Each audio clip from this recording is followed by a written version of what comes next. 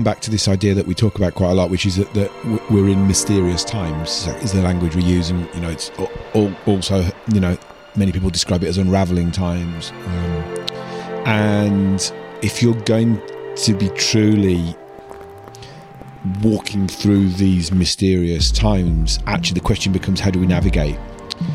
And that has to involve an amount of experimentation, because it's impossible, given what we're living through on all levels in our culture. Like, there's still too much sense of, if you do these things, you can be certain of knowing the outcome.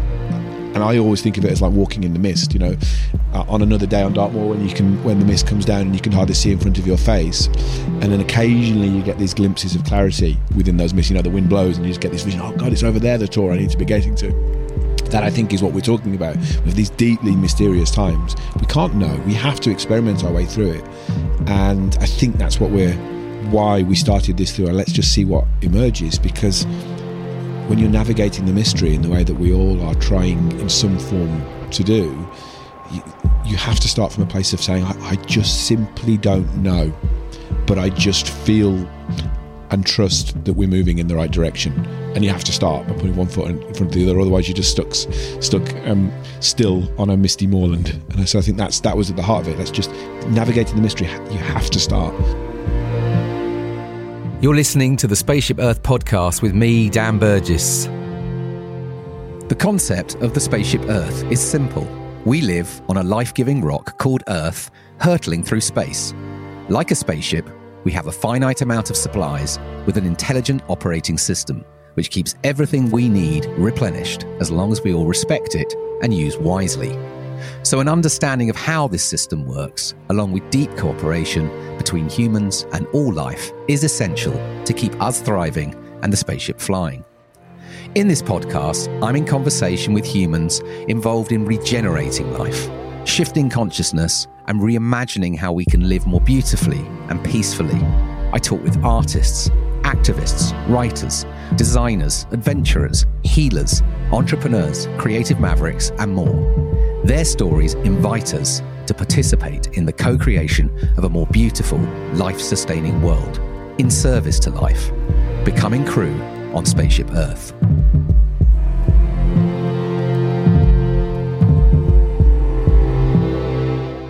Greetings, Earthling. It's Dan here. Welcome to the podcast. Appreciate you tuning in.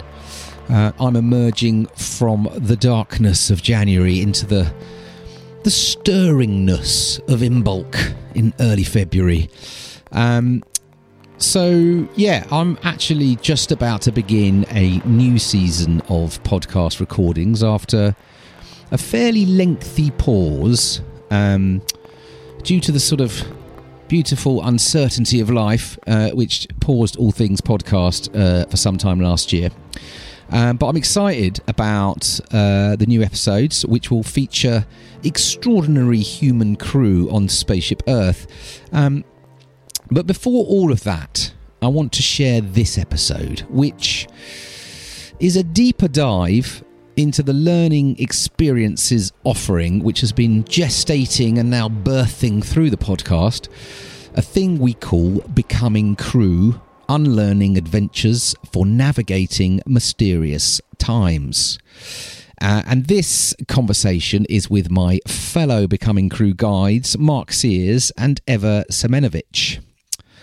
So when I started the podcast in 2018, it was at a time when I was kind of burning out in many ways, from about a decade of very intense creative activism, experimentation, agitation, campaigning with communities, brands, activists, artists, scientists, ecologists, and all sorts. And the podcast really started as a way for me to sort of reflect back on a lot of that through having conversations with others. And it's always been naturally for me about digging into deeper, longer form conversations with amazing human crew on Spaceship Earth who are deeply focused on regenerating life on this earth, bringing life back through their own unique gifts, imaginations, creative energies, and courageous actions. These are folks putting care,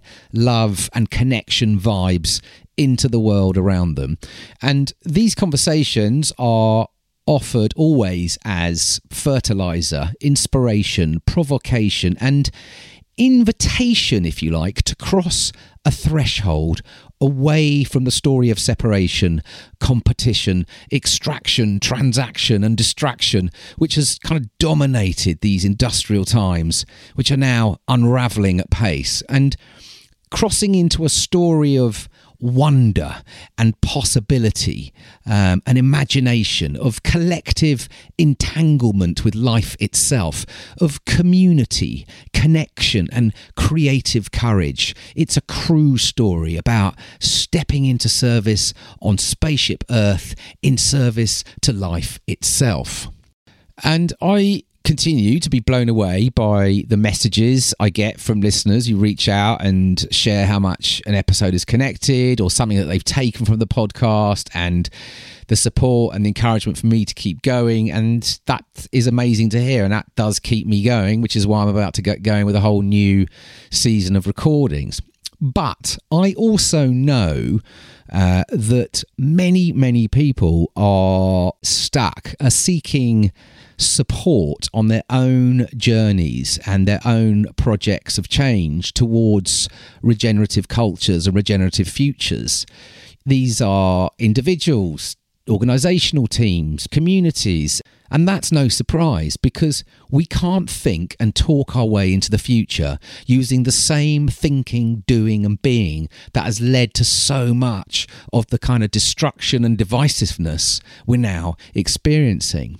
And one constant I've been exploring for years through my own work and journeying is this idea of participation, of becoming part of the changes we seek, of becoming curious inquirers, active participants, co-creators of the emerging future, becoming crew on Spaceship Earth. And part of that requires a confronting of our own vulnerabilities, fears, discomfort, deeply held assumptions, and the stories we tell ourselves which often stop us from meaningful action.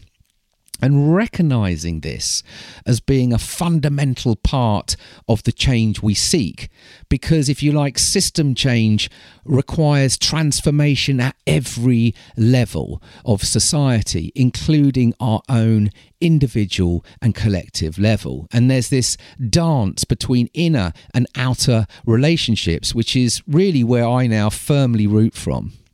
Because when you really strip back terms like sustainability or regeneration or climate action, environmentalism, fundamentally, what we're really asking ourselves is, how can we coexist with all life, with nature and each other? How can we flourish together with the world we have not made? How do we find our true unique place within this vast intelligent web of life on Spaceship Earth and participate within that, contributing to the health of the whole through our own unique expressions in our work and lives and ways of showing up? That's kind of it when you get under the jargon and theories, because most of the enormous challenges we face are down to ways of thinking and being that have seen humans as separate from nature, separate from the living world around us, separate from the environment, separate from each other, battling it out in a zero-sum game to compete, grow, win, monetize, accumulate and be productive. And it's taking us to the brink. What if we're really being asked to do in this time is to deepen our relationships with life itself, to begin to unlearn a whole load of stuff we've been taught about normality, which we now understand is destroying life and dividing us, and begin to learn in new ways, to co-create new knowledge by re-entangling with ourselves, each other, and with nature our more than human family, and through that begin to reimagine, redesign, and bring forth new ways of organising ourselves on this earth with new diverse stories of collective possibility, which are life-sustaining, life-giving, life-centred. Gregory Bateson, the anthropologist, systems thinker and author, had this saying: "The major problems in the world are the result of the difference between how nature works and the way people think. The major problems in the world are the result of the difference between how nature works and the way people think." That's always spoken to me as a provocation. And so a frame I've been exploring in my own inquiries and been convening others around is, how can we learn to think like nature works? How can we learn to think like nature works? Now, that is in itself an intentionally trickster question, because does nature think, for example? And if so, how? And are we not nature ourselves?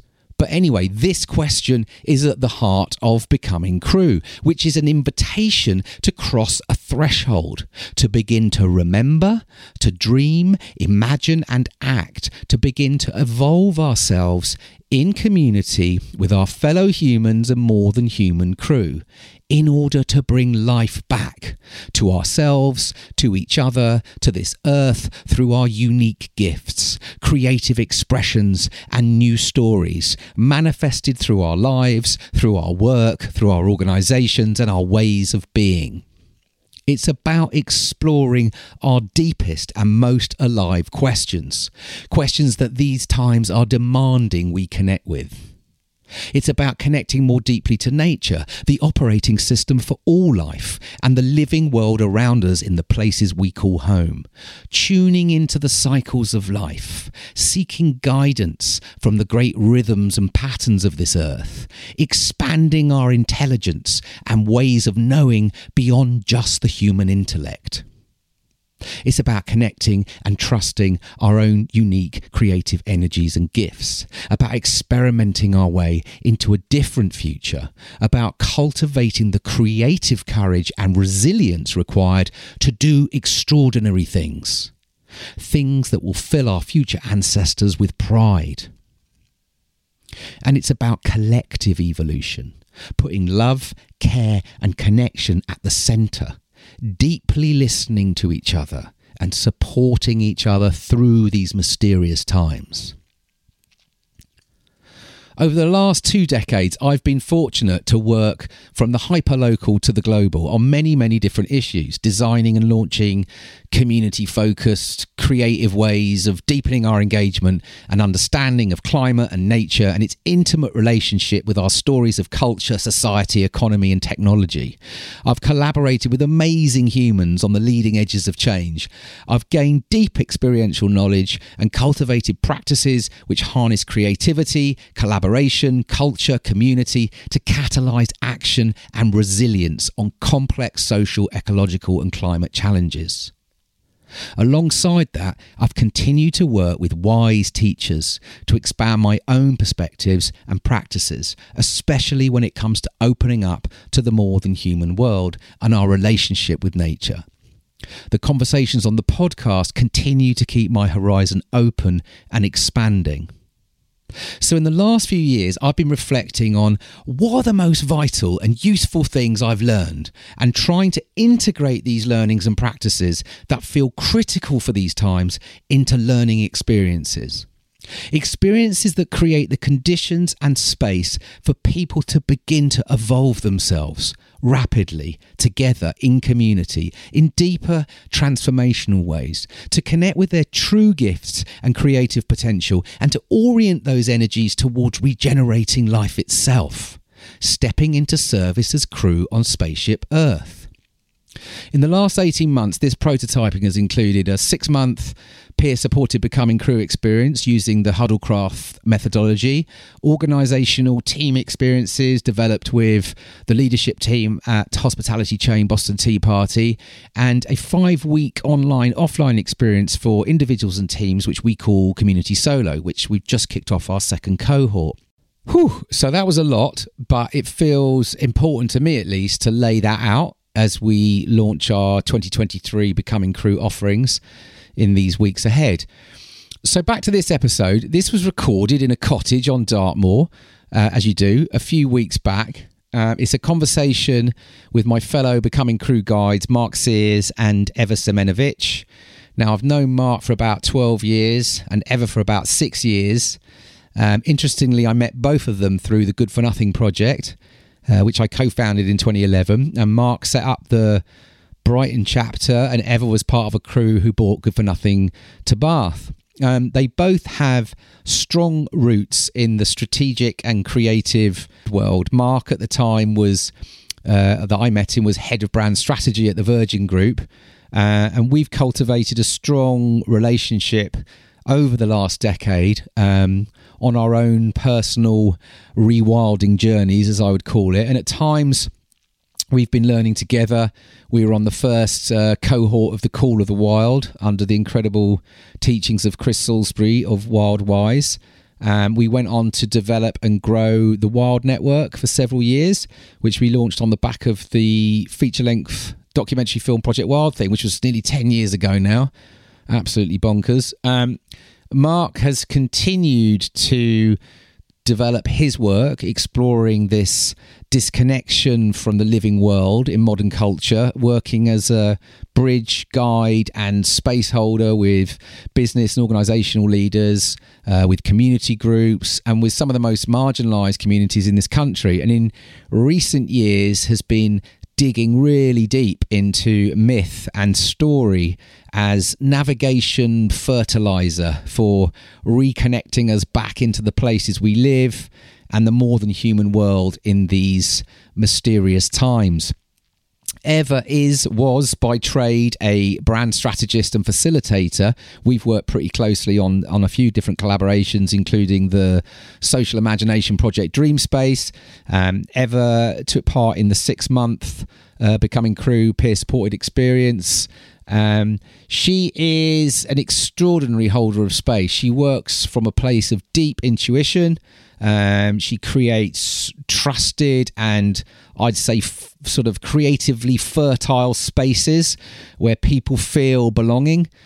She is fascinated in helping people connect to their own inner knowing and bringing the practices of embodied knowledge, new ways of knowing the world into the mix, which is pretty wild and essential for these times. So I'm really excited about what we're doing together, what we've been learning over the last 12 months as we've been shaping this emerging Becoming Crew offer. So this conversation is really a spontaneous, meandering, reflective conversation on some of the work we were doing last year, some of our learnings, some early thoughts on the intentions for this year.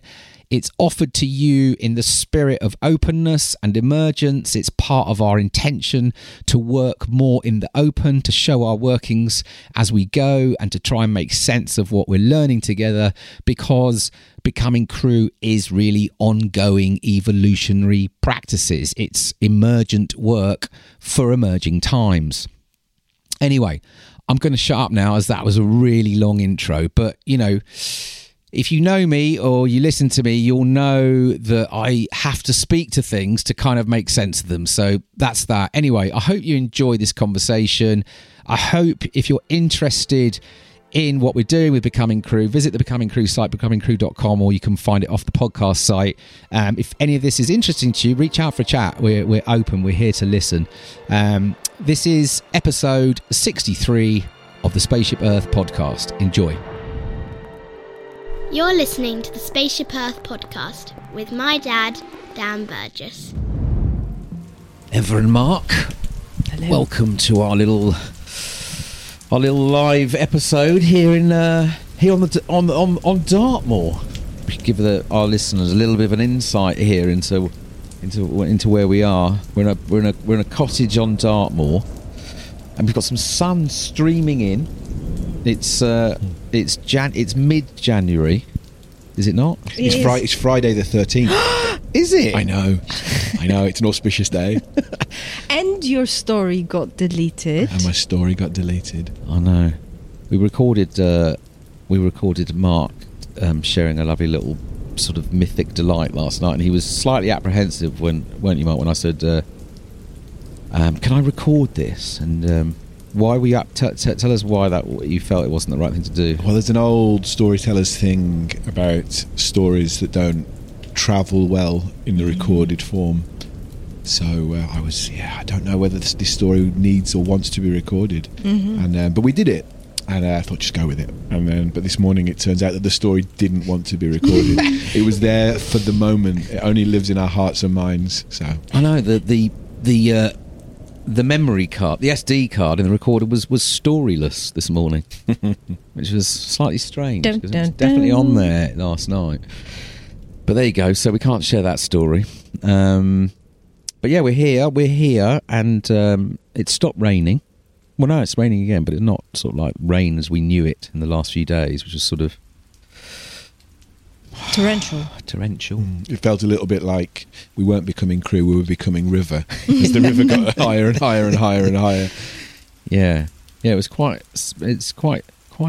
something to be kind of immersed, or sort of like, it felt like surrounded by just sort of insane rain for it felt like several days. And the footpaths that have decided for a while that they're going to be rivers, and everything felt like was water moving. That's it. But even I felt like just spending a bit of time with that river, like so fierce, so just like so high, so fast, and kind of like being in the presence of that force. I felt, and we went for that walk, and I really felt like something moved in us, and I sort of feel like the kind of, and we all came back from that walk with we used that word, didn't we? Chutzpah, we you used it brilliantly. With just like a sense of like, okay, there's some daring to be done this year, and I really feel like that was that was a gift from the river. Yeah. To sort of.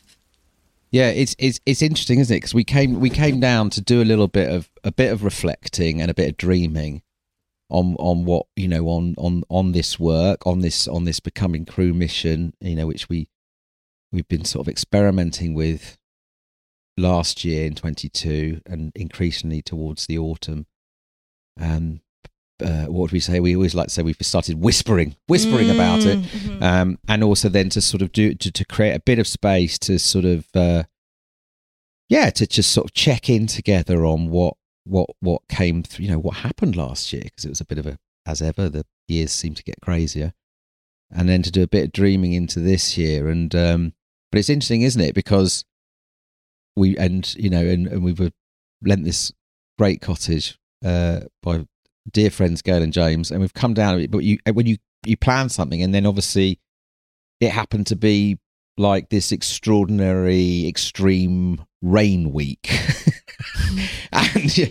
but how that sort of informs the sort of how we felt, I guess, totally. When we got into this space 2 days ago, and like yesterday morning, I thought when we were doing that kind of. We decided, didn't we, to sort of like draw on images from, what kind of images we were holding from the work last year as a way of reflecting beyond words.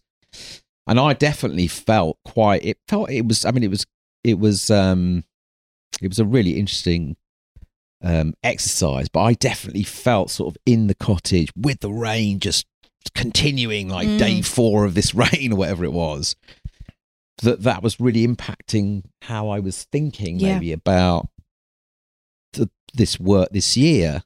And like you're saying, it wasn't until we actually started to move out onto the moor late yesterday afternoon when the rain finally stopped, that a sort of another dimension of the sort of energy of this stuff sort of shifted. Yeah. It's interesting for me because it's always this dance of going inwards and reflecting is... it's vital. It's a really useful thing to do.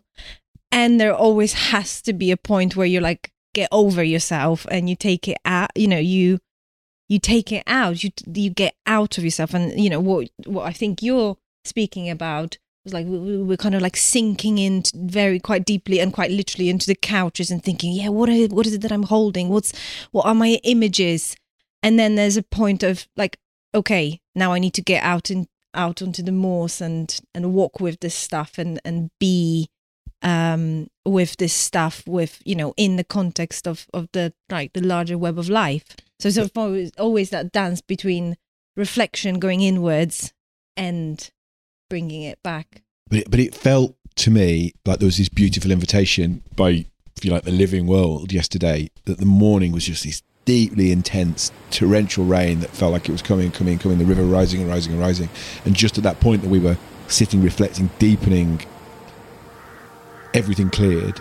And it was almost as if that was the invitation. And I wonder what would have happened yesterday if it had carried on raining. Oh, whether God. actually our energy would have gone, we're just going to keep on deepening. But it just felt like there was this moment that just said, look, God, it's bright and this beautiful. And then as we were stepped out up onto the high moor, just as this beautiful light came across, the sun was just beginning to go down, and it cast this golden, almost like buttery haze across everything. It just felt like there was this invitation to be different, to think differently, to behave differently. And it felt, all of a sudden the chutzpah started to flow. And I'm just curious about how that would have been so very different had it just carried on raining, and how our energy would have responded to it. You know, it's making me think about just this whole thing that happens when you let go of the control. You know, in this case, they let go of the control of the day. So we didn't come here with a very specific agenda. At 2:00, we're going to do this. We really sort of allowed ourselves to be guided by the energy. And the same thing happened with the community solo, you know, in terms of it being set and guided by the winter time and the darkness and the kind of the heaviness of that time. And it's not like we necessarily truly designed it that way. What are you talking about? It was totally intentional. It was just, of course, it was very precisely designed. It's the spirit of emergence. I find this though that you know, also personally some of the most challenging, the tension between this in this time, in this moment with. You know, I found that such a you know, because it is this trusting something very different to what our culture has told us we must trust. You know, the culture of doing and of control and of productivity and you know, not wasting time and you know, programming detail and you know. Do we need? You know, we need more. We need more. You know, and then trying to let go of that and trust these other ways of allowing, you know, the answers or at least the insight that you're seeking to emerge in a more, you know what I mean, the direction of travel to sort of unfold in a more open, emergent way. It's I guess that's what a lot of this is about, because it is a big shift, and for people to trust that, and I guess ultimately it's about trusting yourself, isn't it? Trusting your own inner compass that the right or the thing that's supposed to happen will happen, which is so countercultural to the sort of the machine. And yeah, you're right. Yesterday was a sort of really interesting example of that, of not over programming, of not trying to. And I have to say, I still did. I had a couple of moments yesterday. I was like, you know, should be getting on. You know, should it be sort of like, you know, as my internal voice was like, God, there's loads to do, and you know, but then just sort of like quietening that a bit. And I mean, trust is so huge in all of this. You know, and I guess it's easy to say trust when the conditions for trust are set there. And I feel like, you know, that's one of the big reflections I have in terms of us collaborating and working together. I don't exactly know why, actually, but I feel a tremendous amount of trust of working together. And I've been thinking about, like, why do I trust Dan and Mark and this. Well, It's a great question. It's a great question. This whole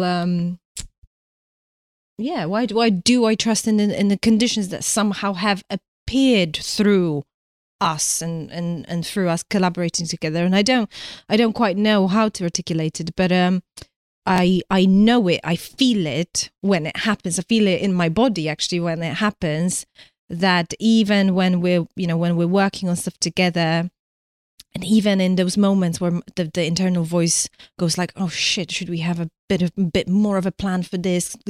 Should we be controlling this a little bit more? I'm able to, quiet that voice, and things do emerge. And, I've had so many of those moments where I sort of like looked around, I was like, oh, wow, that just happened out of sort of seemingly nowhere. And I think that's what happens when you're at the threshold.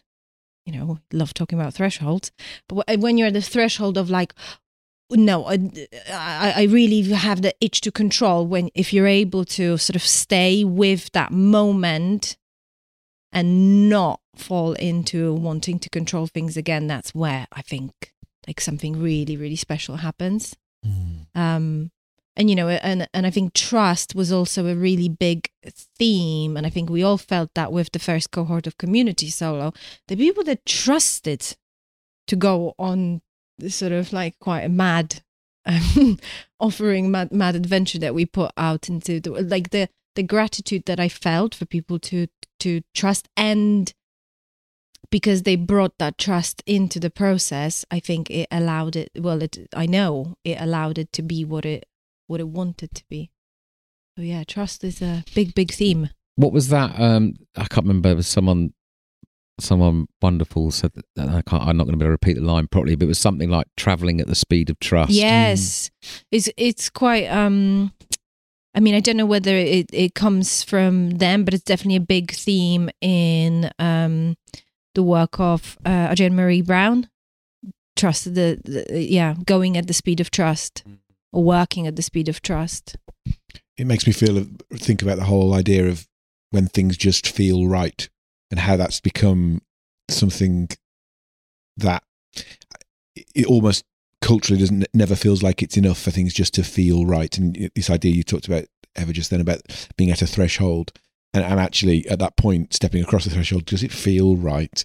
And I think that's my own sense of the trust between the three of us. It's just like kind of just feels right, and therefore just keep leaning into that feeling, as opposed to then go, well, it feels right, so why don't we write down a structure, create a structure that articulates, scale it. That's when we need to scale it. But it's almost like, I think my sense is each of us has that sense of, well, let's just keep leaning into this and allow what emerges between us, rather than that whole sense of, well, it feels right now, so let's try and crystallize that feeling into a thing. And it's a dance, isn't it? All this stuff. It's like, how much structure do you need to put around things that feel right? It's a constant dance. But I guess my sense of trust comes from around the fact that we all, I don't know whether it's like the dance is somehow coordinated between us. We're all dancing to the same rhythm, tune. It is, and it is, and it is complicated as well. This because of that, because we're all still plugged into, a systems and culture that predominantly runs on, or wants to at least, I would say, illusionary run on a concept of certainty and control and cause and effect, and sort of like, I don't know, it's kind of, so it's very hard. For example, even just as we've been, in 2022, I guess, experimenting with this work, and actually that there was only really, it's work that can only really be born through experimentation, because it's the shape of this work is emergent, right? And we're learning really through practicing with people and creating experiences, and then trying to sort of figure out what felt right, not just from our own perspective, but with those that we're working with, and therefore, okay, that feels like a practice or an experience that can be useful for this group of people or this organisation in the journey that they're seeking to go on. But the old model, having sort of, spent 20 odd years sort of in that old model of consultancy and innovation and strategy and, of trying to work through processes and tools and, these kind of ways of doing things that end up becoming, this is art, this is how we do it, and it's all very sort of like you go through the process and something pops out at the end, or or some shift happens or some idea happens, and off you go and plug it into the machine and keep going. And of course, there's lots of great things have come out of those kinds of approaches, but we're so at the limits of, there's also so much unseen destruction that comes through those processes, which we're starting to see and feel and all sorts of things. So it's interesting for me to think about it, because it's been getting this work out and trying to understand even who it's for, or who could be most. I'd argue it's for everyone, but who potentially is most ready and could most benefit from this, from working like this. But it's hard because we still, and when you're working in the economics as well, which we all are, because we're plugged into this, whether we like it or not, a system, a machine that demands a sort of economic terms, which are getting increasingly difficult for everyone. There's again this demanding that sort of kind of what do I get through this process? What will happen if I'm whether I'm a team or whether I'm an individual? What will this process give me? And that's hard as well, because there's a lot of this again is like, well, if you are sort of trying to create conditions for things to happen, and there is some mystery in that, and it involves participation from everyone. So it's not that sort of we're gonna give you, we're gonna help you get the answer and off you go. That feels again sort of old story. And so I think last year one of my reflections has been, we did a bit of work. We sort of prototyped this, I guess, this offer for what felt like an interesting offer for a team within an organizational context that are being confronted with change. And that was the work we did with Boston Tea Party, and then obviously the other things that we got out towards the end of the year, which was much more about sort of individual journeying, and with the community solo and the online gathering spaces that we were doing, Space for Not Knowing. So we did quite a lot of experimentation last year, and it's interesting to me thinking back about how those different groups of people respond and what people's expectations are, but then what happens through the process or the journey that you can tell something's shifted. Do you know what I mean? That sort of changes. That there's been a change in how someone, when they came into one of these experiences, and then they come out of that experience, something has shifted. But I still feel like I don't think we could have started any other way than a very experimental, open way, because I kind of feel you tend to then root yourself still in that sort of more comfortable illusion, I would say, that it's a solution, if that makes sense. Do you know what I mean? Do you know what I mean? I'm rambling a bit here, but do you know what I'm sort of saying? I do. It makes a lot. So for me, I come back to this idea that we talk about quite a lot, which is that we're in mysterious times. Is the language we use, and it's also many people describe it as unraveling times. And if you're going to be truly walking through these mysterious times, actually the question becomes, how do we navigate?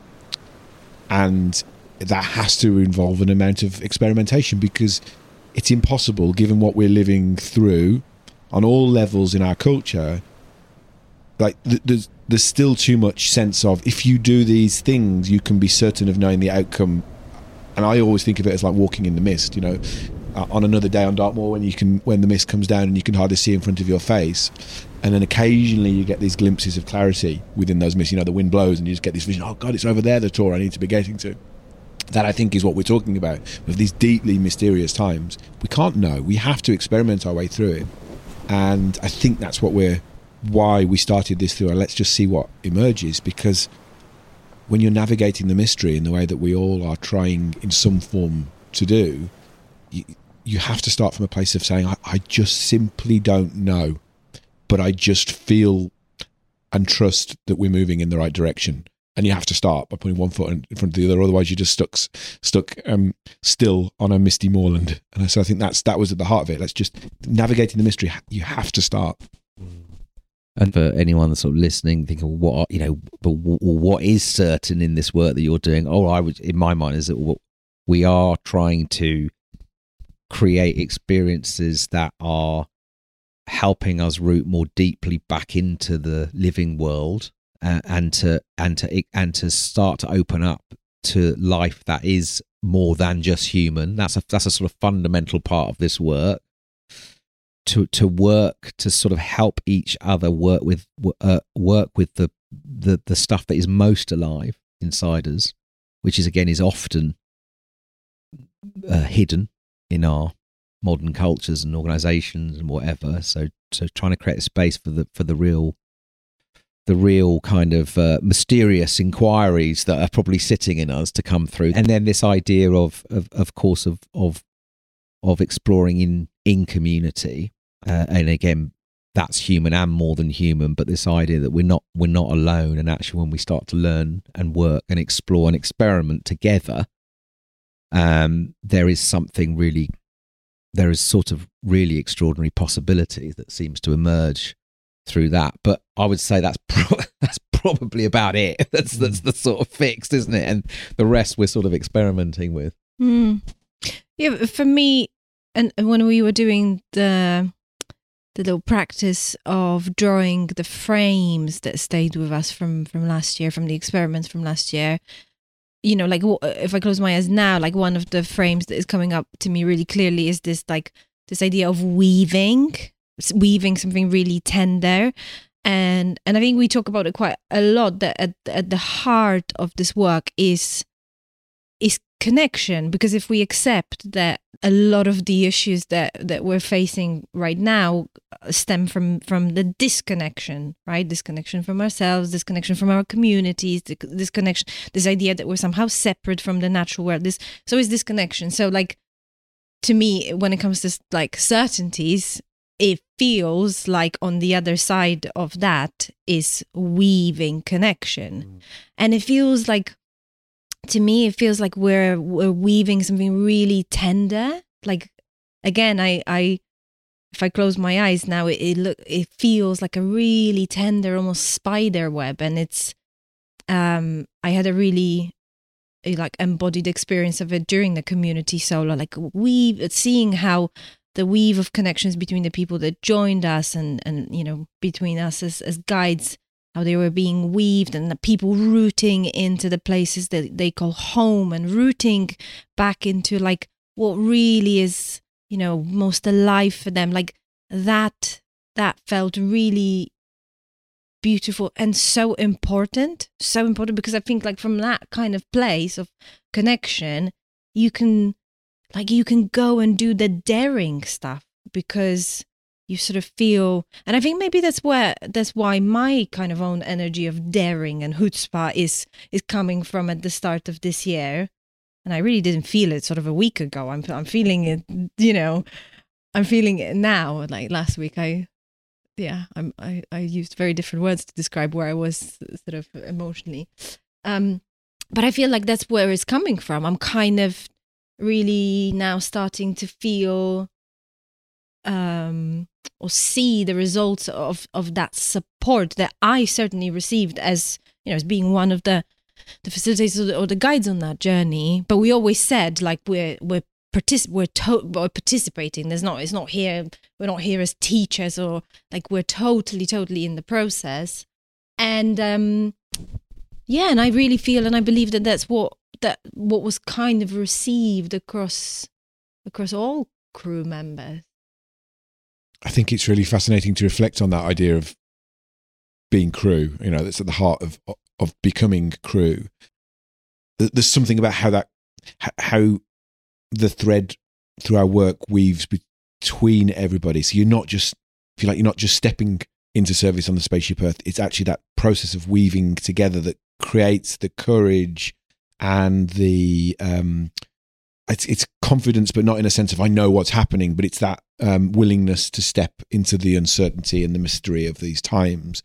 And actually, I think that's what I feel one of the things that we've been learning is that sense of actually it requires that weaving back into community, because that's so lost. And actually the time that it requires to do that weaving into community is huge. It's like it's all too often it's like, well, we're going to, we'll do an icebreaker round and we'll, share something about ourselves and that's it. We've got the community. But actually that real tenderness of weaving just takes time. And it's only through that you can really form a crew with enough connection and therefore the capacity to be in the mystery that we're in. And I suppose it's a learning of mine is quite how necessary and how much focus is required on doing that in these times, because we've lost those forms of connection in our everyday life. We don't have those threads of connection. Typically, we live in these separate boxes, most of us separate from everybody else, and we've lost those everyday connections on those really meaningful everyday things that we do. So I think that feels to me so important, is that it's this becoming crew. It's like weaving connection and taking the time to do it. And through that, as you say, you have the confidence, you have the chutzpah to kind of go and do these things that are so urgently necessary. And I think that's another thing I'm reflecting on now. It's this sense of where it's this urge, this sense between what we're doing here and dreaming and resting and really leaning into, not leaping straight into this deep level of planning that's going to churn out the next big thing, but also sitting with the discomfort that kind of says, yeah, but also we're in these urgent times. And so all of those things, how do we take the time so that when we do act, we're doing it from a place of real strength and acting in our own power, supported and connected by our crew. Yeah, and it's something I think over the years, what I was witnessing with the work I was doing, which was often about outward work with, brands, organizations, foundations, NGOs, whatever, multiple groups with really good intention to want to sort of solve stuff, solve things, problems, and extraordinary sort of possibilities that emerged through a lot of that work. But what I was always noticing, and probably on my own journey as well, was this lack of going in, exploring the inner crisis and the inner capacity to therefore go and to participate in this change. So a lot of it's still very much like, again, the intention, the solution, the campaign, the thing, all good, but very rarely any time to really go, well, we're part of this thing. So what's going on in me and what's going on in you? What's going on in this landscape around us, and what do we really know and what do we not know? And that depth that's being called for is always often seen as, again, or at least in my experience, seen as just like, yeah, but it's a bit deep, a bit spiritual, a bit, we've got bigger things to... But ultimately, as things have got more and more absurd, the damage and the division and the complexity and the chaos of what is going on, it's becoming really clear, I think, that without working at this deeper level, without creating the space and the investment that, this is what we should be, we need lots of things, but if we're not investing in ourselves as people, you know what I mean, as human beings, how can we possibly create these regenerative futures that are being talked about without that level of, regeneration from the inside and with each other and with the world around us? I guess going back to this question, as we started with the messiness, the experimentation of this work, it is very difficult to start in a solid play. You know what I mean? It's an inquiry. It is an inquiry, and hopefully it's starting to sort of shape itself a bit. But yeah, it's just, I feel very, very, very certain of that, and yet it's still, again, in my own experience, and others may have different experiences, but I still feel it's still, even now, even with all the obvious brokenness, that it's still often seen as maybe not as urgent or as important, or do you know what I mean? A bit fluffy. Bit bit kind of like, yeah, but we've got to get on, and I know there's a lot that has contributed to that story. There's a lot that keeps this there, but I guess what I'm saying, when I think back now on the year of last year, the some of the work we started to do with the team at BTP, the work we've been doing with the community solos, is very clear when you experience it. What you see and experience is tells a very different story, in terms of, to you saying, Mark, that is then creating the capacity for people to really step into the difficult stuff. And my sense is always, without this type of work going on in parallel, right? Because I think that's the crew element here as well, is it's about participating in the change. This isn't just sitting in our own depth of, do you know what I mean? And our own kind of spiritual explorations. This is about, really evolving ourselves in order to do this, to confront this really, really, really, really, like, times that we've never experienced as a species. It's like there are no answers to this. So I've witnessed that with this work, like what this can help people to go on and start to do in their lives. And I think that's what's exciting for me. It's a sort of, when you start to weave co-creation into this work alongside these journeys, then it gets quite exciting. And we've been talking quite a lot about how do we allow this work to follow the sort of wheel of the year and the energetic qualities of the year. And it seems to me through that, like, nature's always doing that beautiful dance again between growth and depth. And I remember when we were seeding out the community solo, one of the sort of ideas I was playing with, this idea of trading growth for depth, and this idea that we're addicted to growth, that we need to be doing more, we need to be acting faster because we're really, we're really in the shit. So we've got to do more. We've got to grow this, our action. We've got to grow our impact. And I suppose doing that was, as we were seeding that, it was in October, November, and there's a real sense of, how do we switch out of that idea of growing? I can't grow in November. I can't grow in November. Exactly that. And it's like there's a time for deepening. There's a time for depth. And if I've really taken with a tree that we saw yesterday. Basically, the tree had become river, and it was surrounded by this raging torrent of floodwater, and it was standing firm. I was like, how on earth can it be doing that? And of course, it's only because it's invested the time in its depth. And so if you look at everything out there, all those trees out there on Dartmoor today, all their energy, all their attention is in the roots. It's not growing, it's deepening. And yet there will be a time come April, come May, where everything it's doing is around growth, where it's outward, it's above ground, where everything is in beautiful, abundant emergence. And I just think there's something that I'm just so fascinated by and curious about, how we can apply those same. There is a time for deepening, and it's only through that practice have we rooted enough, have we grounded enough to do the urgent work that we need to do.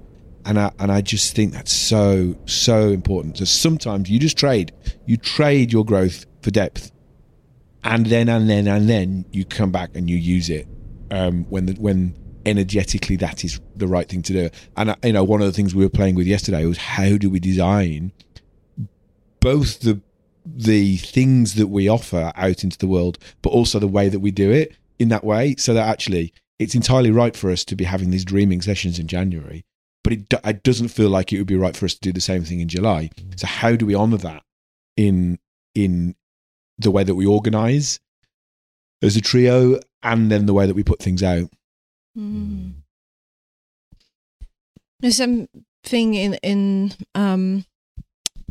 well, when you were chatting, Dan, about this idea of the importance of inner work that kind of needs to happen so that we can step or continue to be stepping more fully into service.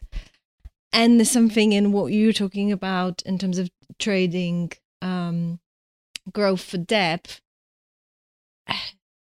I'm just struck by like sometimes in life it's not your choosing, you're being forced to trade growth for depth. And I mean, I think I'm speaking for the three of us, like we all had our kind of like unravelings, and in some ways we're sort of forced in certain moments of our lives to go very deep. Like, you know, I certainly felt like I wasn't choosing that. It was kind of happening to me. I was kind of like being pulled down. And obviously when that happens to people, then you have the experience of like, I need to go and do this inner work. And I guess I'm just quite interested in this idea. Well, when I look back at sort of like my life and my work to that point, like what has led me to a place where I needed to go really, really deep, and because there was no, when you get to a point in life when you think, okay, I'm at the threshold and I've been resisting stepping over it for some time, and now something is just pulling me in, and I'm quite interested in this on an individual level, but also like collective level, because it really feels to me like that's where we are as people, as civilization, and what's on the other side of that threshold. Yeah, it's that sense of, in those moments, so resistant are we to step over the threshold that we've pulled through it. We fall quite violently through the trapdoor. Yeah. And we talk about thresholds a lot and portals into other ways of being, and I'm fascinated about the idea of the conscious decision to step across the threshold into another way of being, into another way of being in service, and how in our life, in our work, we can create, I guess it's a ritual of noticing when you're at that moment of profound change in life, when you're being called into service, when you're being called into something different, and then you create a conscious threshold that you step over. And I just, the word threshold is used so often, I feel, these days, and yet the root of it is so beautiful and wonderful. This idea of it being the place where, in the village, you would have been sorting the wheat from the chaff, and you would then, in that process of sorting, you'd be left with a pile of the stuff that is useful, the grain, and the stuff that is not useful to you, and how the threshold would form between the useful and the things that are no longer useful to you. And when you look at it like that, it's that sense of how do we create those spaces where we recognize that we're going to step into now, recognizing that we need to leave behind things that are no longer useful to us, and step into a future where we're working with the things that are providing us with what the nourishment, if you like, of what comes out of the threshold in that traditional sense, what we actually need to nourish us and provide us with a sustenance to go forward. And I just think those thresholds are so important. To see a threshold like that is to create places where you're the things that are useful to you and the things that are no longer useful to you, and consciously stepping up from one to the other. It's just such a powerful thing, and it feels like it fits at right at the heart of what we're doing.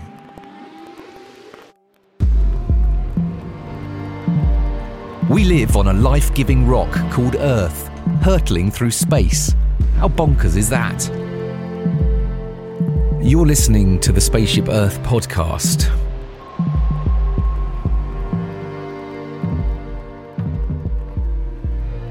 It's just simple things that signal a shift. Do you remember when we took the BTP crew out onto the 8-hour more walk. Do you remember? And we got everyone up at 4 a.m. I think it was. It's about 10 of us, wasn't it? I think. So, but we'd prepared them, and we gave everyone a hot drink, and then we asked everyone to be silent for the next hour. We were going to get them onto a minibus and drive up onto the mall. Do you remember? It's really some really vibey music as well. That minibus. But even before we got on the bus, we were burning some incense, and we created some candles down that path. And we asked them to just and you have that lovely way of how did you put it? I think it was just the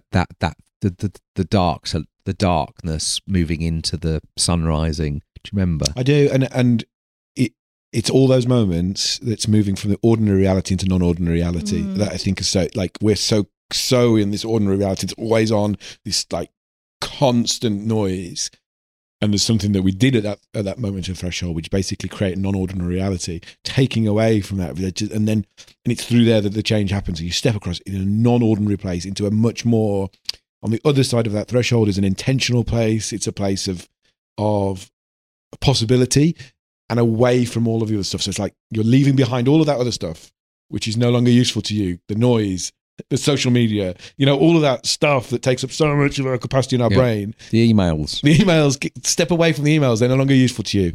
And you're stepping consciously into this new, non-ordinary reality, because that's where the change is coming from. Mm. And it was amazing, isn't it? When we got, I'm just sorry, I'm going to riff on this bit for a bit long because I'm just remembering it, and we got onto that bus, didn't we? And they totally played the game. They sat in silence for an hour, which is in itself is quite interesting. Yeah, to be a group of you in a minibus, in darkness at dawn, driving somewhere you don't really know onto the moors, but everyone played. Everyone was quiet, silence. And then we got up we parked up onto the moor, and we walked them up. Do you remember? The sun was just starting to rise. And that approach to going back to the threshold, that manifestation, albeit small and, improvised and whatever, and, the invitation to open the imagination, because we were inviting them really early on just to imagine.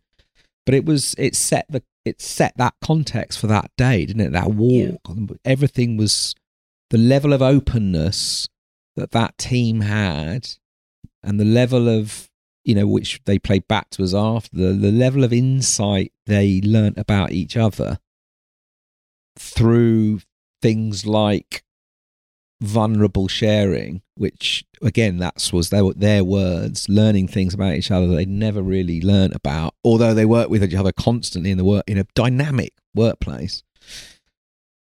These quite simple practices and invitations to, like you say, to let go of what we perceive as essential and normal. Stuff happens. And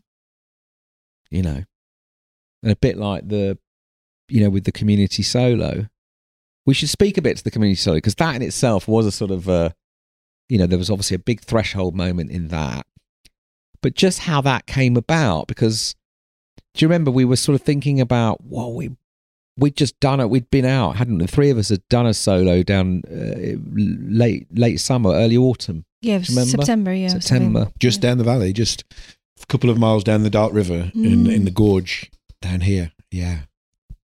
And it was like, again, that kind of remembering just how powerful that can be. That's true, because we did it. We went on it without an intention of that being the offering. I think we did it just as part of our own process, our of own like, practice. Oh, we're doing this thing, becoming crew. Let's have a solo and kind of like set some intentions for this work. And I remember we did it, and it was like, oh, that's really good, isn't it? It's really powerful. Maybe that's the work, like offering up kind of our own practice. And for me, the connecting thread between all of those things is, I guess in some ways, it's the power of ritual that allows us to set conditions that like suspend the rules of your everyday game for a moment. And when I think about actually my work again, that there's a there's a thread of connection because when I used to do sort of like brand strategy, and then I, became sort of a workshop designer and workshop facilitator. Like that was the thing that I really loved, that we can create a temporary space where we say to each other, I know you know me as this person, and I know I always talk like this or I always show up like this, but I'm going to put it to the side for a moment and we're just going to do something really fucking different, and I can try something different on. And I think that like there's such power in this idea that I can try on, like rehearse, experiment with a different way of being. And I think that only happens when you create, like when you use ritual to create conditions for people to suddenly, I have permission to be different. And that's where real... It's like a dressing up box. Huh? It's like a dressing up box. There you go. That's what we need, dressing up boxes. That's next up on becoming crew. Yeah. Just a giant dressing up box. But it makes me also reflect on, because, when we did that accidental prototyping of it, we specifically came to a place that we know, in this beautiful place far from the madding crowd on Dartmoor. But actually, in a sense, whilst, then we went away and we thought, maybe we should design an experience where we bring people to this place. And then actually, what became really clear to us is actually what was interesting about this was the element of place, and that it's not necessarily about bringing people into these, as pristine as Dartmoor is, despite its man's influence on this land, it has that element. It's still far away from where most people are, and that's why kind of the birth of Community Solo as it became in November was actually about how do we support people to find that connection with their place, and that started to feel really, really interesting. And then when we actually got into it and we started to do the Community Solo, how it felt even more interesting. And then, so we'd had those 3 connecting things where actually our focus was on connecting one another to form that crew relationship, and then practices to start to build that relationship with their place that they call home. And then when we actually went out and we did the medicine walk collectively, we had people, walking in the woods and the forests on the edgelands of Berlin, and in around The Hague, and in Denmark, and within the city of Bristol. It's like we had these people that were just deepening themselves into place, and how that felt so right, and this sense that if we're going to be in service, this idea that we have at the heart of Becoming Crew, to use our work in service to all life, actually that needs to start not by being in service to a place far away from us, and that there's this sense of what would it be like to be in service just to we talked didn't we, about this sort of about really getting to know the place that we live, and I go back to Gary Snyder, who's I guess an eco-activist from the US, and Gary talks about this idea of becoming famous for 5 miles rather than for 5 minutes, and it just feels so ripe. What would it be like to draw a circle 5 miles away? Could even be less than 5 miles. For so many of us, it could be just like a mile radius around your home, and say, I'm going to be in service to this little bit, and get to know it, get to feel like I'm a part of it, get to understand its rhythms and its nuances and the way it looks on a in a particular time of year when the sun shines in that particular way over that hill. That's what I think we all need to be in service to. And that's, I guess, as we played that out and experimented with that through the Community Solo, it just felt so very right to hear those stories of people deepening into their place and getting to know them in new and interesting ways. And it feels so important, this new relationship with place, so that we become like, this is, it's fascinating, this idea of us going into the more than human world and it feeling like that we might feel at home with it. But what would it be like if actually we spent so much time in these places we call home that the more than human world actually starts to recognize us and starts to understand us and our ways of working and our ways of being? And that's just, imagine that actually we just become so deeply ingrained into a place that the the local badgers and the roadiers know about you and when you're likely to show up and all that kind of stuff. That's I mean that feels like you get into that, it's a proper safari. It is, and we should just to sort of summarize, if you're listening, is this idea of the community solo that Mark's been chatting, so that, as Mark said, how could we sort of facilitate, guide a solo experience, but do it online and help people connect to that place where they're actually from, rather than trying to ship a bunch of people to a certain place.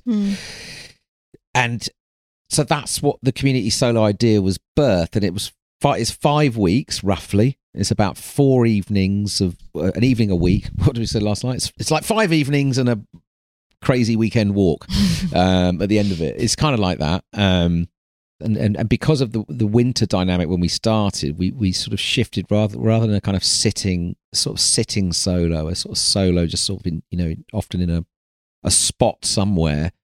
We've been sort of riffing on the ancient practices of the medicine walk, which is to go out onto a landscape and to ramble, to wander and seek medicine, to seek kind of insight to big questions or big intentions. And so that was the idea of the program, and it was pretty mind blowing, I have to say. And we also, as Evva said, we've been guiding it, the three of us, but also participating in it. So we're taking part in it as well. And we should talk a little bit about it, because it was, for each of us, I think it was surprising what was possible, what happened to the group that came with us on that journey, and just sort of how it's impacted us. Because I was looking at some of the feedback that people have given us of recent, and there was a lot of talk about love and care. And that's kind of interesting, isn't it? Those sort of qualities in these times. People talking about spaces where they felt that, because I don't know, I have this thing again, like this there's human beings, like this kind of love, this lightness is in us. It's in us. It's just I'm convinced we're born with it in us, but for whatever reason, for multiple reasons. These times you kind of think, oh God, where is it? But it's there, and I think something about this community so has been about, again, sort of trying to sort of create a space where that can come through, that can sort of open up.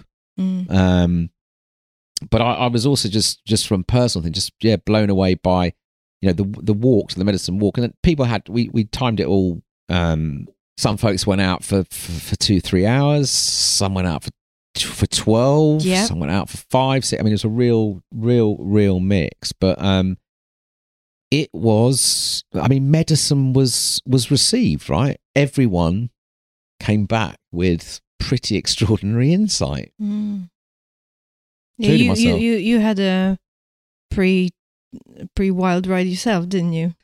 I did have a very wild ride, yeah. And I for me it was as we were starting that cohort off.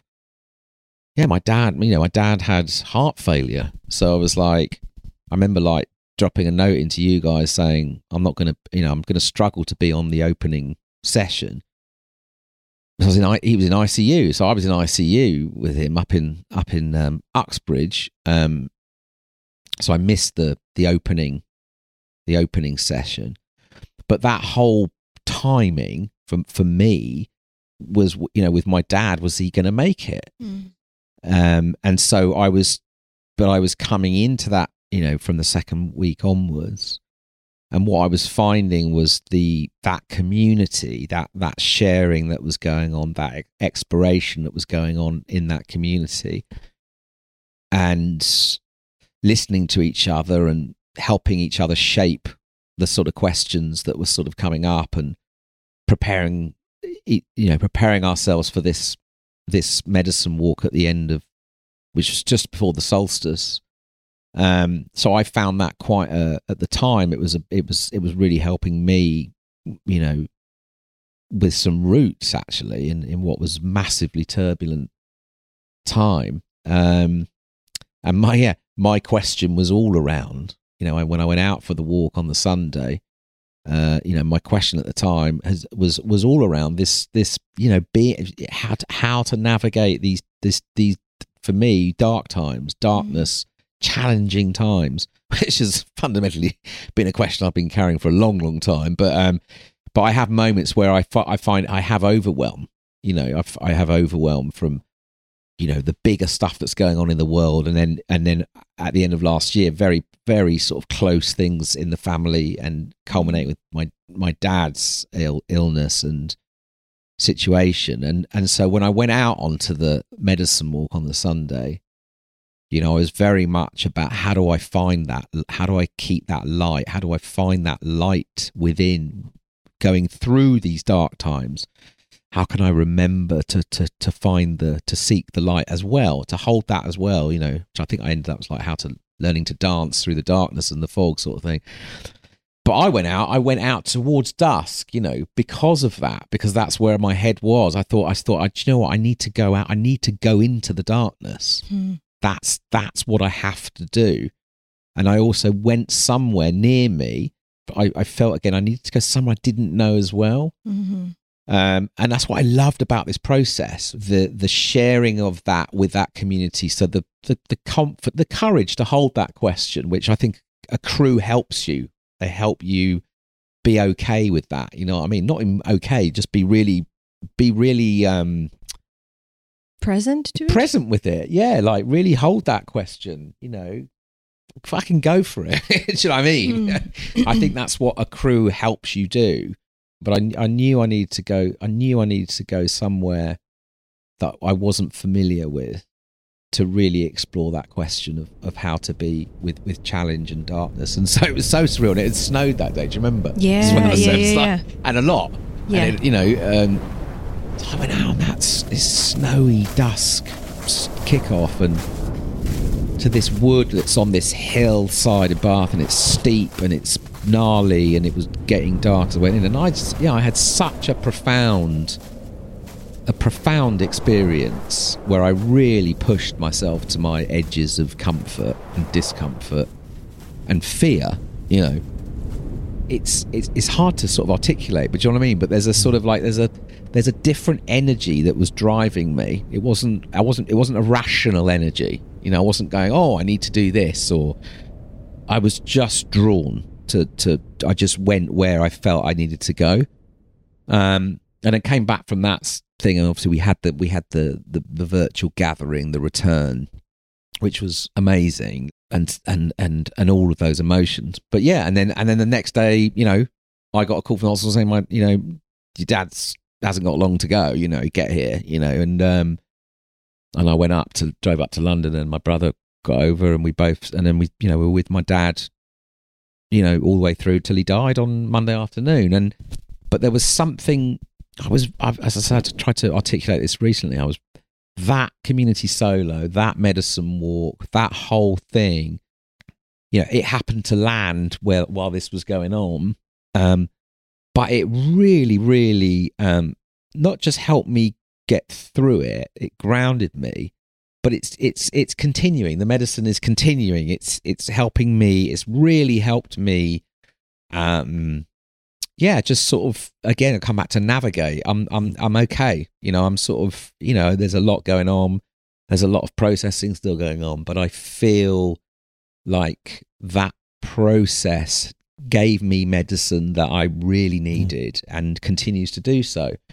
So yeah, that's a sales pitch for Community Solo. If you're interested, you don't have to be in a situation where you're being confronted with these kind of stuff. But anyway, it was. Yeah. But I think for me, what you're speaking to is like the importance of the connection that we formed over the sessions that we had online, and then this honing of this question, this intention, this thing that you're working with. It's not, and you know, and it's not that you need to go out on this medicine walk with, like, you know, this sense of what is my life, what is it that I'm here for? It's although, you know, it could be that, but actually often it's just like that sense of right here, right now. What is it that what's most alive for me at this moment? And then in naming it to the crew, you're giving it weight, you're giving it depth, and then in creating a threshold, then you're saying, and you're stepping out of this out of your current reality into this non-ordinary reality, and you're handing over, I suppose, agency to the living world, and you're basically saying, this is where I am, this is what I'm living with, over to you. So when you went into that deep dark quarry and the fog and the snow and all of that, into the darkness, that's where the medicine comes from, because you're shedding the control, you're shedding all of what you felt you knew, and you're saying, I'm open, and that takes courage and stuff, and that's where the crew comes in, because it was wonderful, like, to reflect back on it and go, this idea that there was at broadly the same time as I was out in my little bit further downstream from here, where I live in Devon, on the banks of the River Dart at dawn, knowing that somewhere out in the world, there was David doing his thing out in The Hague at exactly the same time, having completely a different bit of medicine, but the medicine nonetheless was just such a wonderful feeling to be a part of. And that, the medicine I needed was very different to the medicine that you needed, but it was medicine that I'd called in, and that the universe was provided. But because we'd done the work to clarify the question, to create the threshold, and then to speak the intention. And I always go back to this wonderful thing that I learned from one of our teachers, Dan, Chris Salisbury of Wildwise, and I remember him saying the root of the word abracadabra is not, it's not this sense of I'm going to pull a rabbit out of a hat. It's actually a word from the ancient Aramaic language that says, as I speak, so I create. And that's that practice of saying both to your crew to be witnessed, and then saying to the threshold to be witnessed by the more than human world. As I speak, so I create, and you're creating a possibility in saying that thing. So actually, getting used to speaking your intention out loud to be witnessed by it. There's magic in all that stuff, and I'm so glad we were able to experiment with it, and with that lovely little first crew on the community solo. It felt really rich and ripe and right for these times. For me, it's interesting hearing you talk, Dan, about your experience. It's such a clear example also of how this element of stepping into service falls into all of that, because as you said, or I heard you say, that was the support to kind of allow you or help you move through some like really challenging things that were going on in your life. And then, well, I can certainly feel that in you and hear that in you, that like you've come into this year with this sense of like, yeah, I want to step up my voice in podcast. Like you're here, you're able to be stepping into service. So yeah, I'm just kind of like left with the power of when you receive medicine, it's not for you, it's through you. It's through you for us all. Like, we all have a stake in you feel like being able to move through this stuff, because then we're all able to kind of like receive what needs to come through you. And I just find it really mind-blowing, the shift between that medicine is not for me, it's through me. Yeah, it's a really beautiful kind of like embodied way to experience it for me, because I'm like, yeah, I'm excited what Dan's going to do with his podcast. The medicine is all ours. Yeah, well, yeah, totally. Thank God, yeah.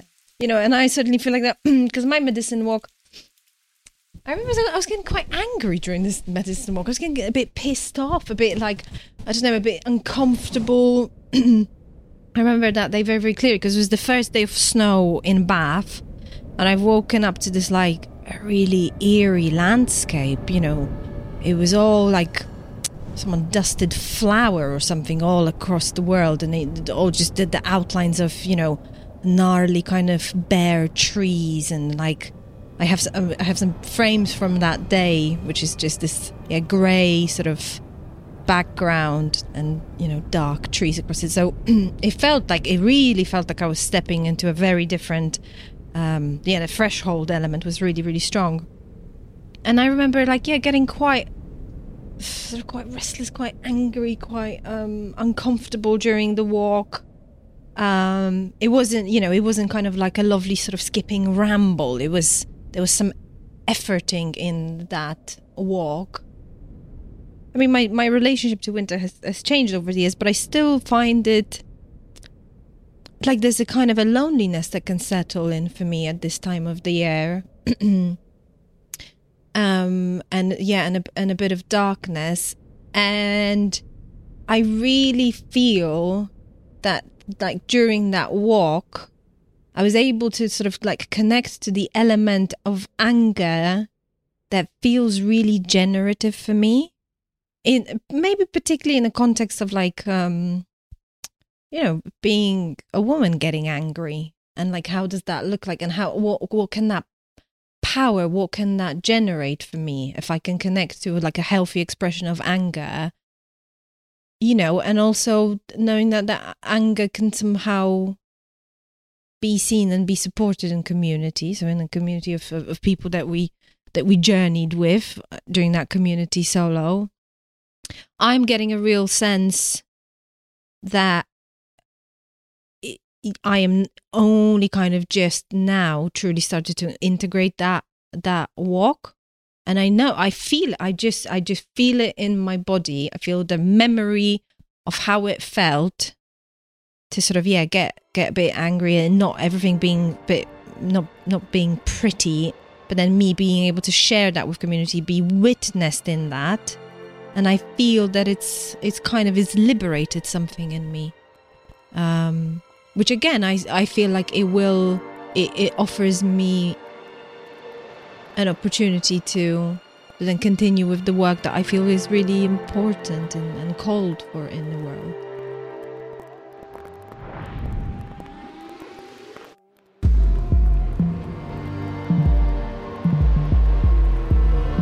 You're listening to the Spaceship Earth podcast with my dad, Dan Burgess.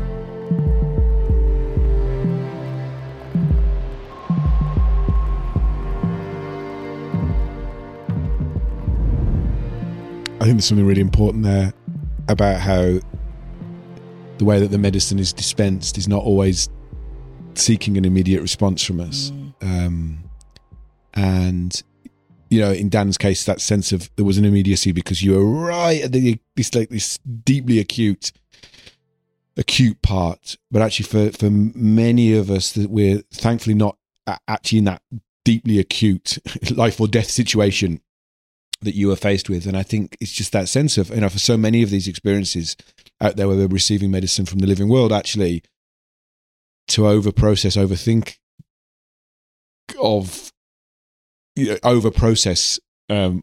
what we received is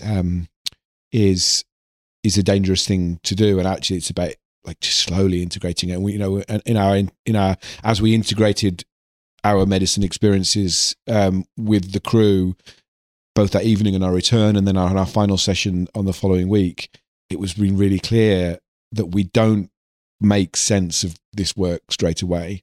This making sense of this work might happen next week, it might happen next month, more than likely slowly emerges over the course of years and years and years.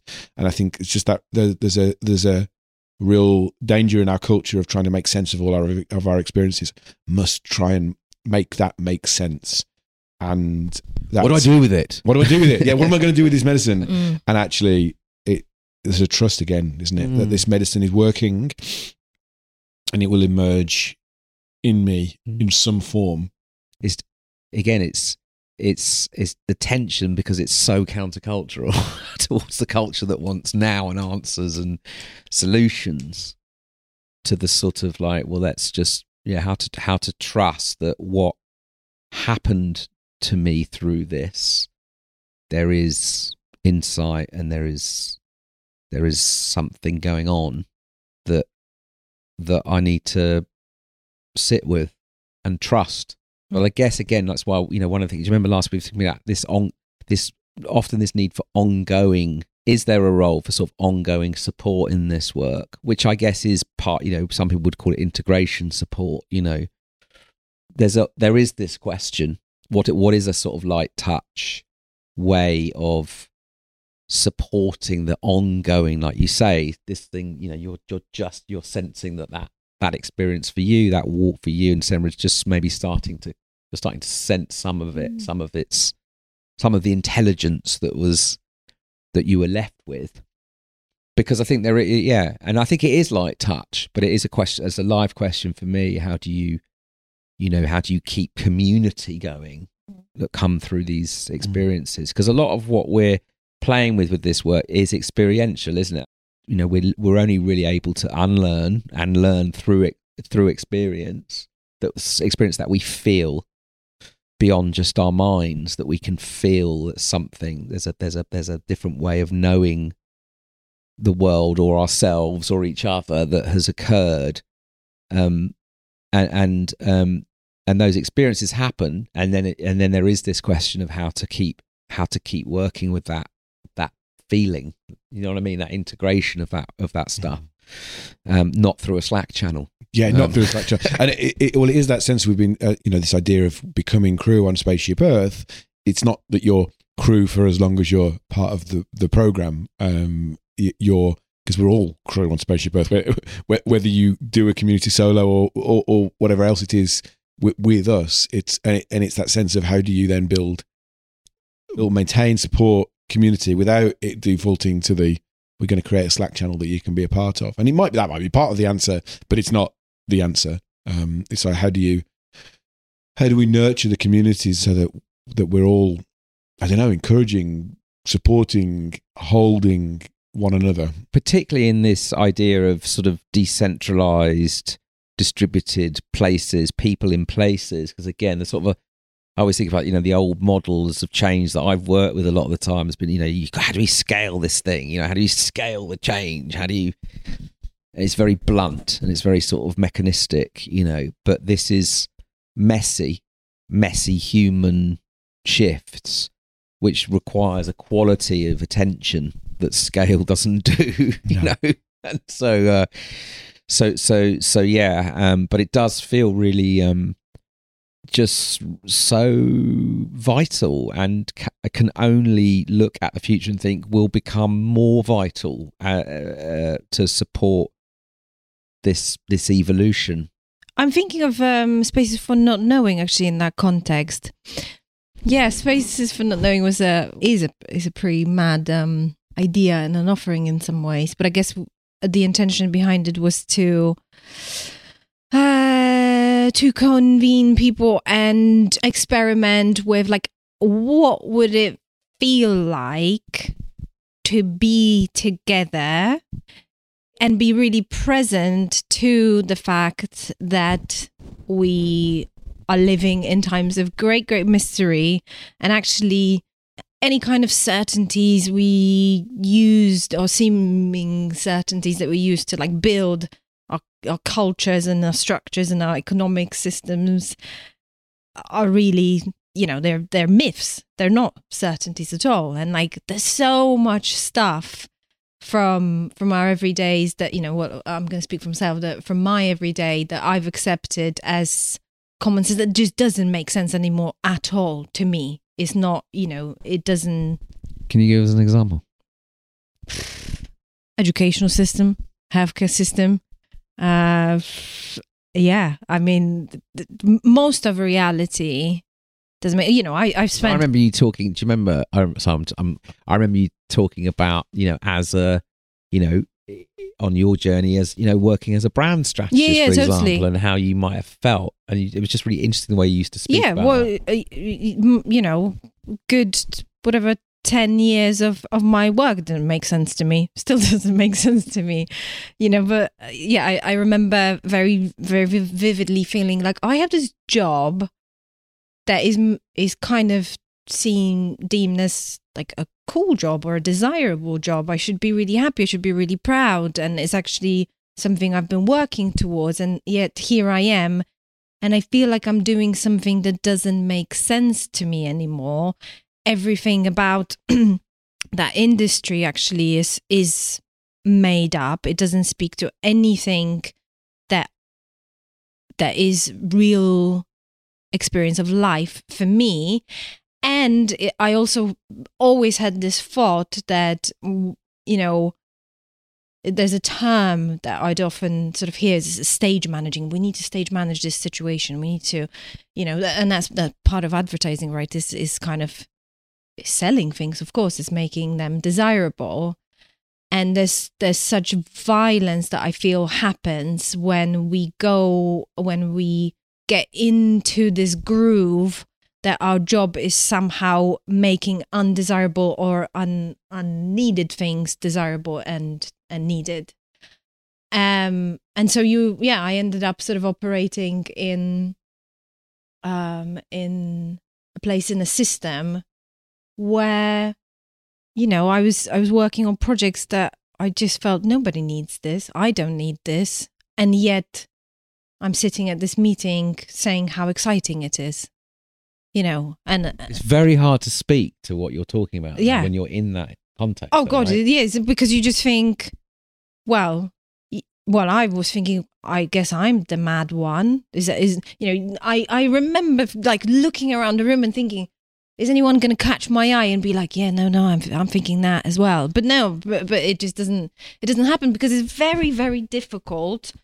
There's power in the room, isn't there? Well, there's power, huge amounts of power in the room on so many different levels. There's a whole lot to unpack there, and yet, it's also, it comes back to what we said. We are the system. We are plugged into the economic system, and for some people, it's a lot. They have the capacity, the opportunity to challenge some of that stuff. And it's not just through sheer sort of like, power of the spirit. It's also like, your economic circumstances, your family circumstances. There's a lot wrapped into why it's very, very difficult to challenge it and speak to it. And part of it is also because, and I remember that voice very strongly in me, is actually coming back to the not knowing, because I knew I didn't want to do that anymore, but I didn't know what I wanted to do or what I could do. And that this idea of not knowing being quite paralyzing, I think it's part of the design of the system. You have to have an answer, otherwise don't bother challenging it. Unless you can give me an alternative, a working alternative, well, we're just going to keep doing what we've always done. Yeah, keep quiet. Pipe down. So I think that's why the spaces for not knowing are so exciting, because it's like, well, how does it feel to be like, I don't know, but it's not going to stop me from being here, from challenging the stuff that I know doesn't work anymore. I don't have to have the answer. In fact, I know for a fact I don't. The salvation isn't going to come from one single person. Certainly not going to come from me, but it may just come from us saying, that does not make sense anymore. I'm being present to the reality that this is not making sense, and I don't know. And it feels really radical, that idea of saying, I just simply don't know, and I'm okay with that ish. I'm sitting with it, and that invitation that we have within the space for not knowing, to say, and no one here is going to solve that for you. Nobody here is going to coach you to the answer, but we're just going to go, I hear you, and actually realize that a field opens up between us where we all actually share much of the not knowing. So practically speaking, we do them online. They're a couple of hours long, and it's just an invitation to come and sit with one another and express your not knowing that the outcome of it is not that you're going to be fixed, not that you're going to be solved, if only. But, or judged, because we all don't know. It's the expression of not, and it feels so countercultural and really radical in these days, where actually we're all being encouraged to kind of share. Here's what I've learned. Here's 10 things that I've learned last year that I now know that I didn't know, and the culture is like, here are 10 things that I absolutely don't know anything about, and that challenge me. It feels so important. But they've been surprising, haven't they? Again, we've done 3 of them. I think they've been surprising on so many fronts. And the hunch, I think, we also had a hunch. It's not a hunch. It's something I think we've experienced many times over the years, that when we allow ourselves to unknow or not know, and we allow ourselves, therefore, to be in a space where no one's jumping in, with answers and solutions and fixes, but we're hearing deep unknowingness. That can be extraordinarily generative, like that it can open up something where other ideas and questions start to emerge, which are that have regenerative potential, questions or perspectives which are not being heard because of the culture of knowingness. You know. And I think we experienced that, haven't we, on these sessions, and watching different people come to them again from all over the place and being drawn in for different reasons. You know, because we've started these sessions now with this question. You know, what? Just first of all, just around invitation to, like, you know, what brought you here? You know, what brought you to this session? Because that in itself is interesting to understand how people are experiencing, you know, variants and versions of what you just spoke to, Evva. But, you know, because it shows up in different ways for people, you know, it's not there's no one way of not knowing.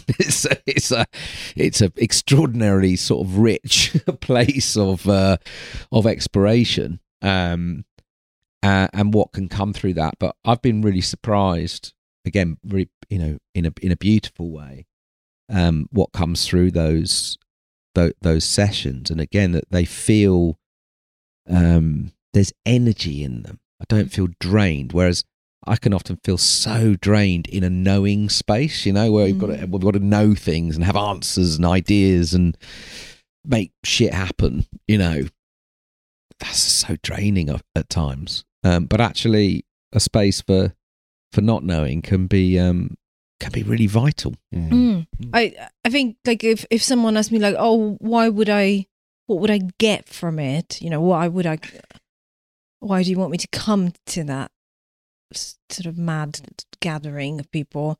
Because I think there's something in, like, you know, this term that I think is often used in these kind of spaces, to sit with something. That can feel really passive for a lot of people, especially, like, in these urgent times. They're like, what, do you want me to fucking sit with something? There's no time for sitting.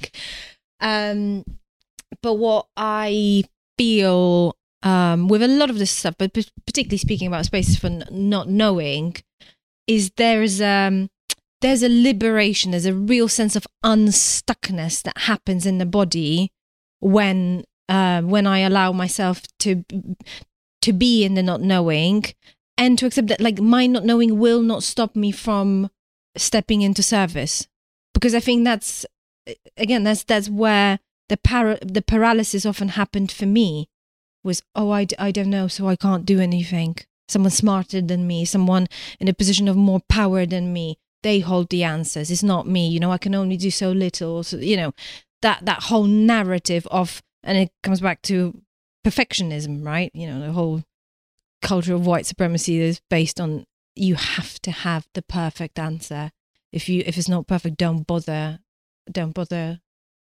you know, that is not your space to be doing it, and it's not your, and that's wrapped in a sense of who holds the power and who holds the responsibility for change, for enacting transformation. So, yeah, with spaces for not, I mean, there's a lot there, but for me, fundamentally, it's about an embodied practice of allowing yourself to keep moving through things, despite or amongst the not knowing, the confusion, the despair, the really difficult things that are there. And we're not creating a sort of a really happy, positive story that people can get behind. No, like, there's going to be a lot of gnarly bits in there, and yet we keep moving through it.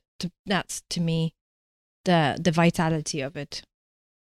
And last thing, for me, just on, as you're again listening to you there, again thinking about at least what, you know, my limited understanding of the more than human world, but I see this again, like this sort of the not knowing as sort of essential part of the sort of decaying and composting required, you know, to actually speak to the things that don't make any sense, or that you have you don't understand, or you just have no, or that you don't want to look at, that are in inverted commas ugly or revolt, Right. all of that stuff. all of that stuff, by being able to speak to that, and again, not to be judged or not to have answers, but just to speak to it, just to sort of allow it to come out, is a letting go. It is a sort of a decay. For me, it's a bit like, it is a rotting down, a composting down, a letting go, part of a sort of breakdown.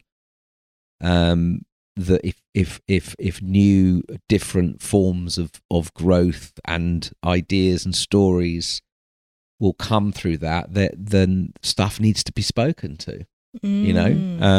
So I do think it's fascinating how, by experimenting with some of what we're learning through some of this, and we've been talking a bit about this year ahead, and what are we going to take forward? What are we going to let go of? We tried quite a lot last year, and even just thinking about how we are recognizing the power in these community solo experiences that could be really powerful for teams, in organizations to take part in, whether they're in a single organization, whether they're distributed global workers, whatever it might be, teams that don't spend time together, but actually the power in these kind of experiences.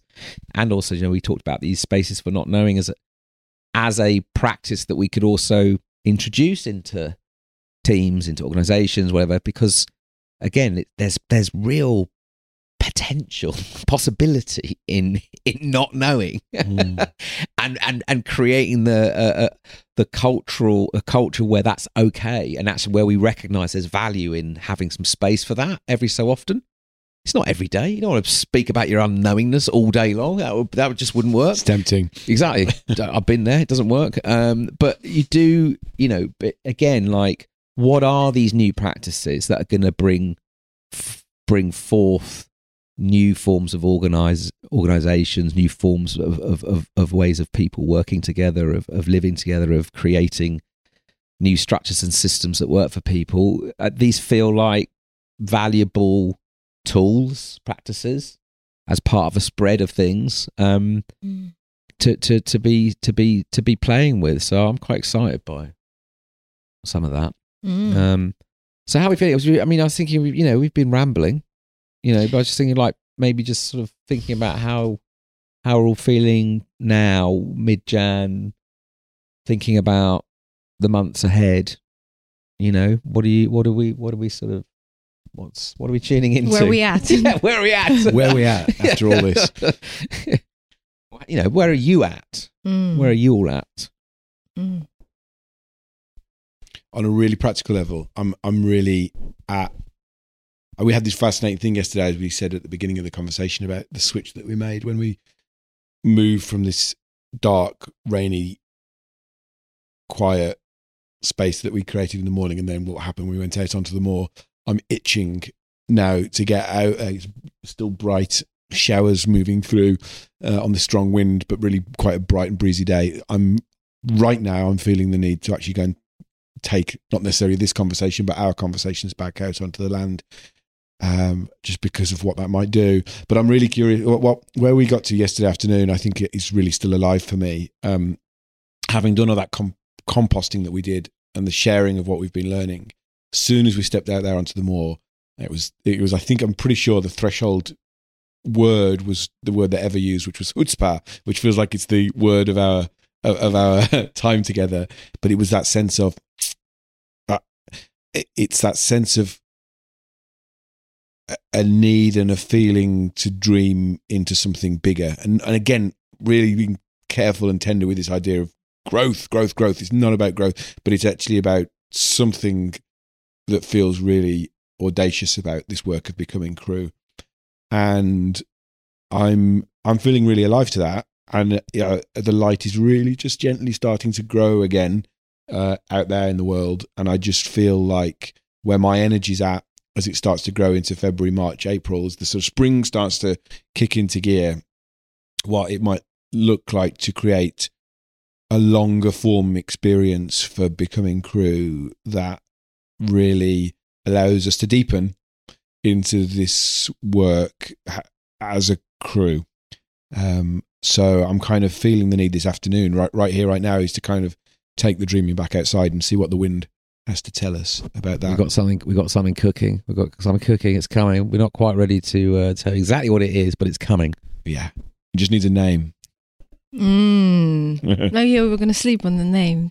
But I just before you jump in, because it was your word about daring. That's this sense of, like, you know, we've got some really, really interesting experiences now that we're working with and shaping, and it feels like that you know, that autumn wintering work with the community solos, and there's a real life version that we want to bring out as well, and you know, offering these apt organisations. But we've got something more daring cooking, and that was the way you were putting it. It was just really the chutzpah, but the daringness of feeling of where we're heading with this towards, you know, when the spring starts to come and the summer, and that is that feels like the time where we need to be, where we want to be, upping our the intention of this work, the possibility of it, and how we can invite a bigger cohort into it.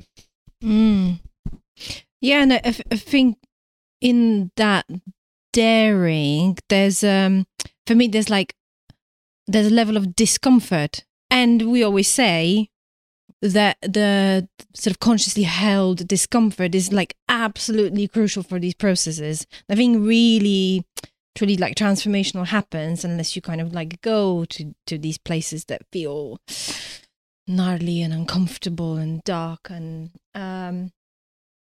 so for me, this idea of daring actually is there's a part of me that knows that feels uncomfortable for me, and that's a signal for me that actually that's kind of where, yeah, go on, Evva, like that's your orientation. And it's funny because when we were speaking like a week ago before here, and I said to you, like, I actually feeling like beginning of the year, like I felt like I felt pretty low, and I really wanted some orientation, like not in a sort of like new year, new me, here's my 5 goals for the year ahead, but like, just what's the direction, what's the orientation, where am I going to pour what am I going to pour the love into?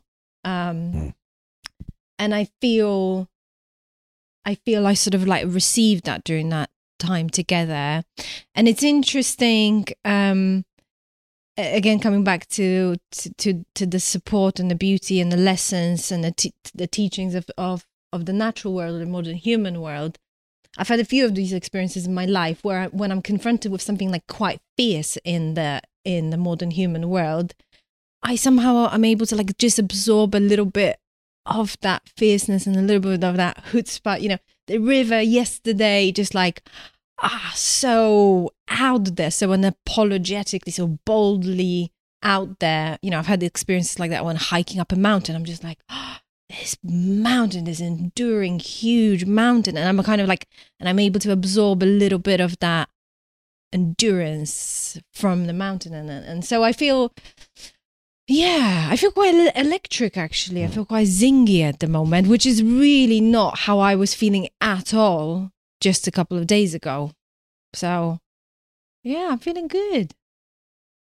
Yeah, definitely some dart energy was transferred, was transmuted, or something transy happened. Something happened out there yesterday, didn't it, with that river? And I just think the wind, like, there's this beautiful strong west wind blowing as well across the mountain. I just how that brings new energy and new life into us, into things. So even walking for like really deep squelchy mud, you know, like no one said it's going to be easy, but you keep walking. May the year be full of squelches. Squelchy bogs, strong west winds. Yeah, exactly. At your back, hopefully. Yeah. Marvelous. Well, we should call it a session. Yeah. I reckon. And yeah, we'll gather again in the coming months, and we'll be able to we'll be able to sort of speak to the daringness, hopefully, And thanks for joining us around our fire. Exactly. A little fireside gathering in a little cottage here deep in the heart of the moor. Exactly. So until next time. Peace and out, as they say. Peace and out.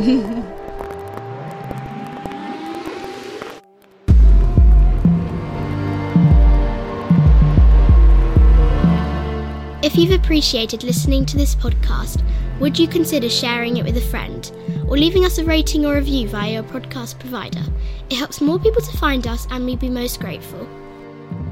So hope you enjoyed that conversation with Evva and Mark. As I say, that was in the spirit of openness, sharing our kind of ramblings and our learnings from this work as we go. If you're interested in any of this, go to becomingcrew.com and you can find out more about what's coming up and how to get involved. Like I say, we've got an offering for individuals, we've got an offering for teams in organisations, and we've got a new thing coming quite soon, which is very exciting for, I guess, a creative learning journey for anyone who's working with story in our culture. So that's coming pretty soon. That's in collaboration with Stories for Life.